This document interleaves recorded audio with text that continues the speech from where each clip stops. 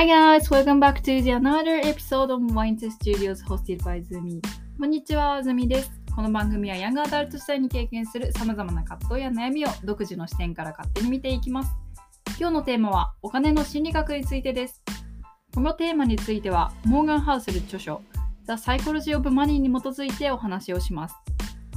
より多くのお金を持つことはあなたをより幸せにするでしょう。ただし、より多くのお金を持つことがより多くの時間をコントロールできることを意味する場合においてのみです。好きなことを好きな時に好きな人とする自由を与えてくれる富を手に入れたいのなら、お金についての考え方を見直し、強力な投資心理を備える必要があります。ほとんどの人が理解していない3つの概念を理解することで、強力な投資心理学を備えましょう。それではまず1つ目、複利。例えば1月1日に1ドルを渡し、その後毎日2倍にすると、1月2日には2ドル、1月3日には4ドル、1月4日には8ドル。そうしたら1月31日にいくら渡せばよいでしょう。1000ドルでしょうか、1万ドルでしょうか。複利の力を理解していれば、1月31日に1万ドルをはるかに超える額を稼げることがわかります。1ドルを100とし、31日間複利計算をすると、1月31日に10億7300万742千ドルを受け取ることができます。おめでとうございます。1ヶ月で億万長者になりました。しかし、そのゲームを例えば1週間遅らせて、最初の1ドルを1月の8日にもらおうとすると、1月31日にはいくらもらえるでしょう。250万でしょうか。1億ドルでしょうか。いいえ、1月31日には800万ドルしか手に入りません。1週間遅らせることで家に持ち帰るお金が 99% 減ってしまいます。これは直感的に理解することは非常に難しいです。人間の心は複利の力を容易に理解することができないからです。ウォーレン・バフェットは史上最高の投資家とみなされています。今日彼は約860億ドルの資産価値が持っていますが、彼の860億ドルのうち820億ドルは65歳の誕生日の後に得たものです。バフェットは11歳の時から年平均 22% の2倍のリターンを達成しています。平均的な株式市場のリターンと同程度ですが、この 22% の平均年次リターンは他の投資家に比べれば何でもありません。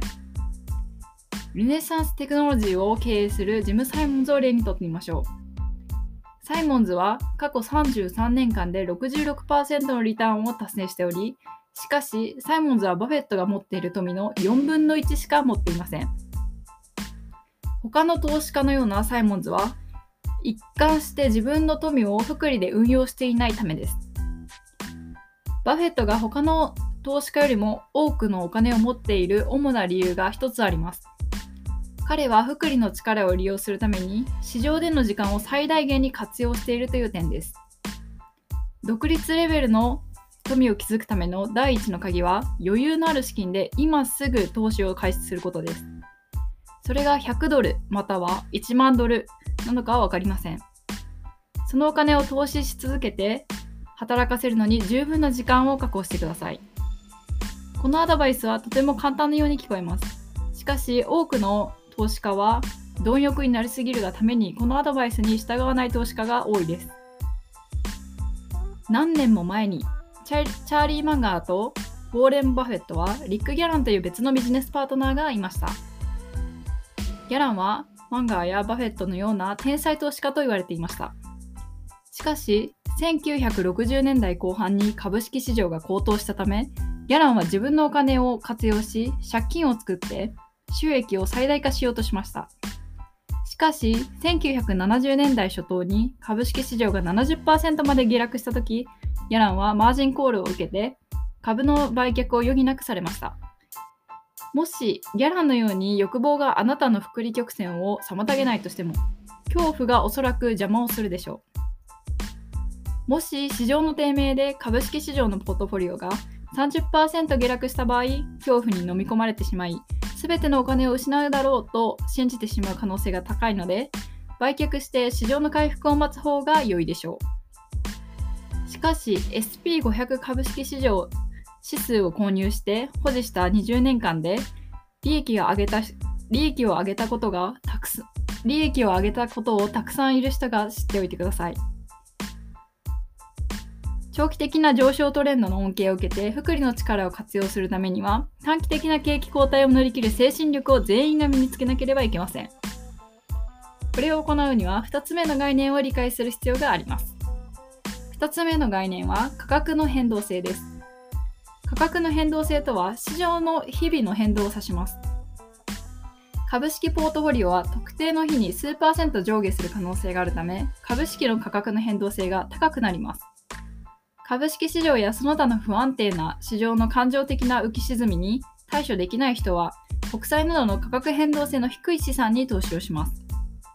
安定したリターンを達成するために保証された投資契約ということですね。しかし、価格の変動性の低い資産が長期にわたって不安定な株式市場を上回るパフォーマンスを発揮することはあまりありません。一部の投資家では、価格の変動性なしで高い年間リターンを得ることができると信じている人たちがいます。そのため、何人かの人々が喜んで数百万ドルをかつてウォールストリートで働いていた男にあげたという事件があります。下振れのリスクなしで毎月 1% の安定した収益を生み出すことができると主張した彼はバーニー・マドフ。彼はポンジスキームという詐欺をした詐欺師でした。そしてみんなのお金を奪っていきました。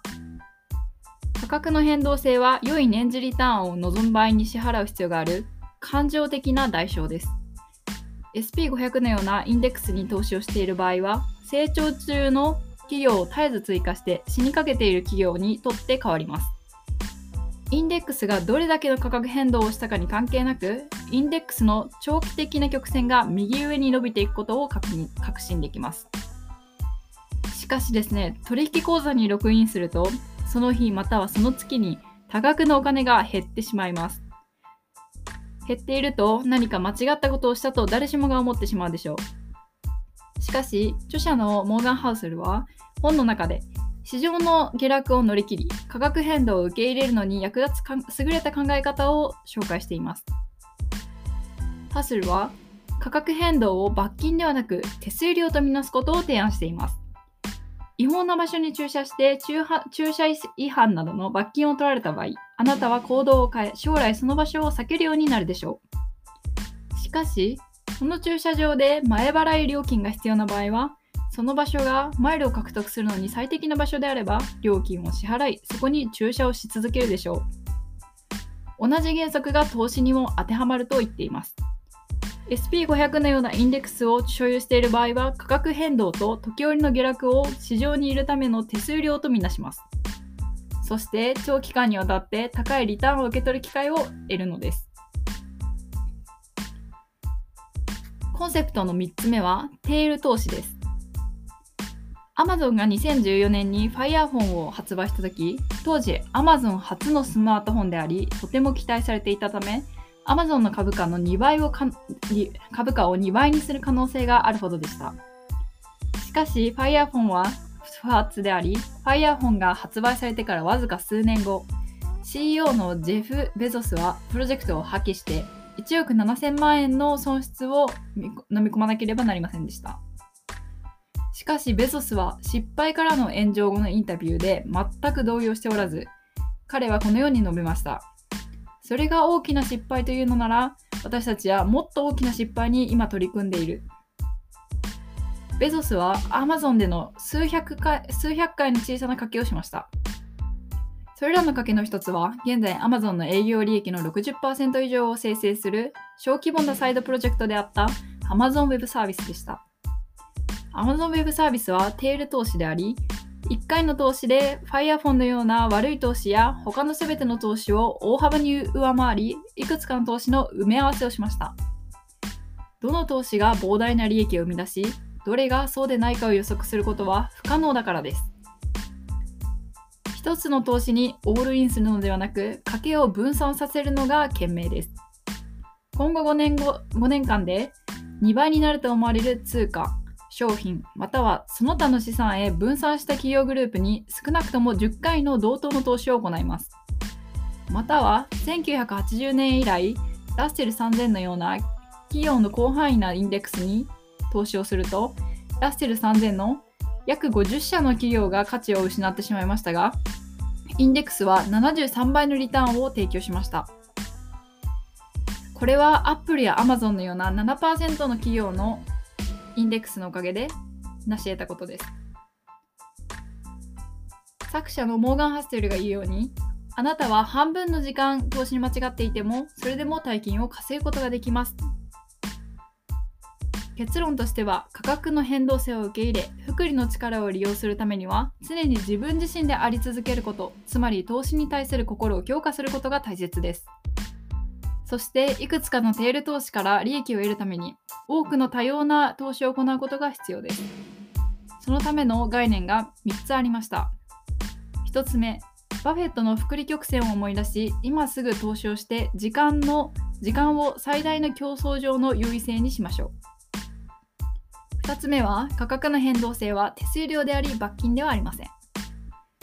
3つ目は、AWS のように大成功を収めた投資が1つ2つある限り、Firefone のようにいくつかの投資に失敗する可能性があることを忘れないでください。